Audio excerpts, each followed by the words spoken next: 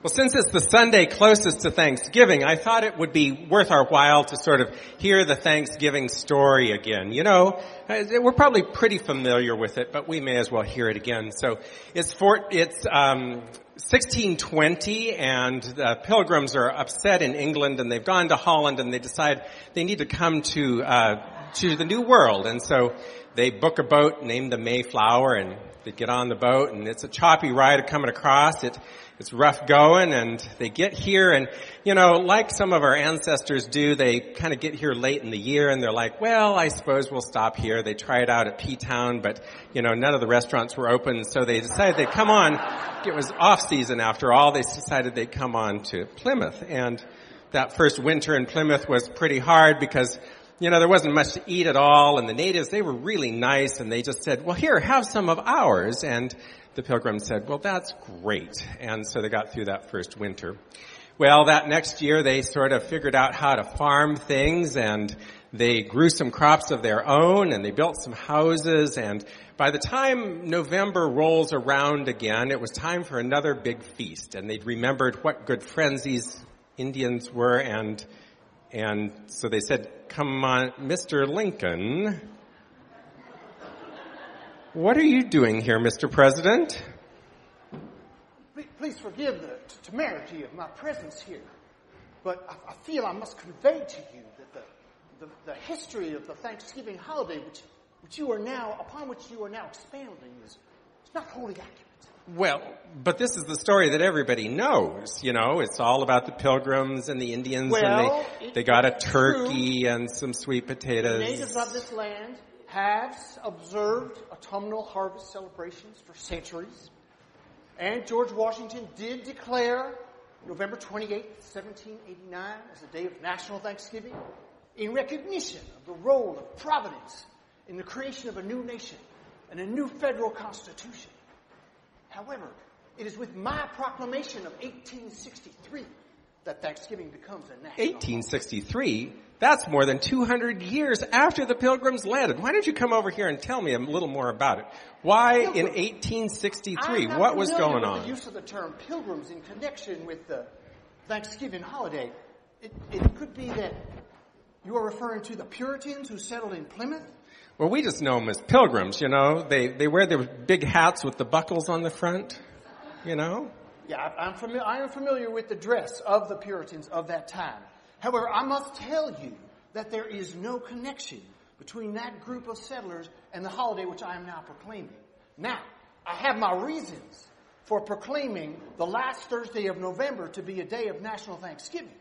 And it may well be that those who have connected this celebration of the Puritans with this Thanksgiving had reasons of their own. It is in the nature of every one or the other of us to tell stories which meet the needs of the times in which we live. So why did you create Thanksgiving? Well, we are engaged in a tremendous contest which has absorbed the attention and engrossed the energies of the nation. Yet, in spite of that, the year which is drawing to a close has been filled with the blessings of fruitful fields and healthful skies. Blessings so extraordinary in nature that they cannot fail to penetrate and soften even a heart habitually insensible to the divine providence of Almighty God. Now, are you talking about the end of the Civil War here? Well, we are not there yet. But not there yet. With the divine intervention of Almighty God, we will arrive there. And therefore, I see that it is right and proper that we pause in the midst of these troubled times to give thanks for all that has been provided to us. But Mr. Lincoln, you know we're at war. How can we even pause for a moment in this great struggle? It is brother against brother, father against son. Yes, how can we pause? We must, even in the midst of this struggle, we must pause and consider, how will we bind up the wounds of this nation? How can we put all that we have into creating, achieving, and cherishing a just and lasting peace, not only amongst ourselves, but with all nations, with malice towards none, charity for all, and high hopes for the future. And so you think a Thanksgiving Day holiday will do that? It will bring us together?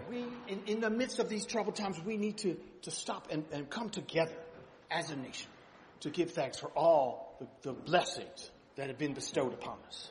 And if we do this each year, this day of Thanksgiving, this day when we sit with family, when we put our differences aside, what will your message to the future generations be? Well, we must bear in mind that all of this is part of the divine plan. And we have, as a nation, created this great sin of slavery. And it may be that for every drop of blood that has been drawn by the lash simply must be paid for by another drop of blood drawn by the sword. But once this is behind us, my message is may we go forward in peace and harmony, always giving thanks to the Almighty. And I understand you have a proclamation you would like to read. Well, yes, I do. I have a draft of that proclamation right here. You're pretty good at drafts. The shorter, the better. I have heard that. I have heard that before. You want to come up to the pulpit and offer us a few words, Mr. President? That would be fine. Come on up.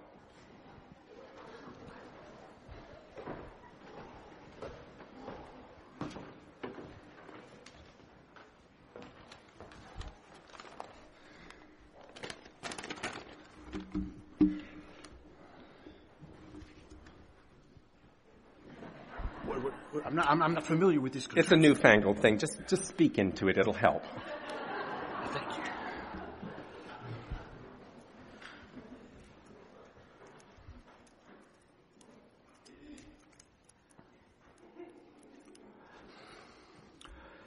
In the midst of a civil war of unequaled magnitude and severity, which has sometimes seemed to foreign states to invite and provoke their aggression, peace has been preserved with all nations, order has been maintained, and laws have been respected and obeyed, and harmony has prevailed everywhere except in the theater of military conflict, while that theater has been greatly contracted by the advancing armies and navies of the Union.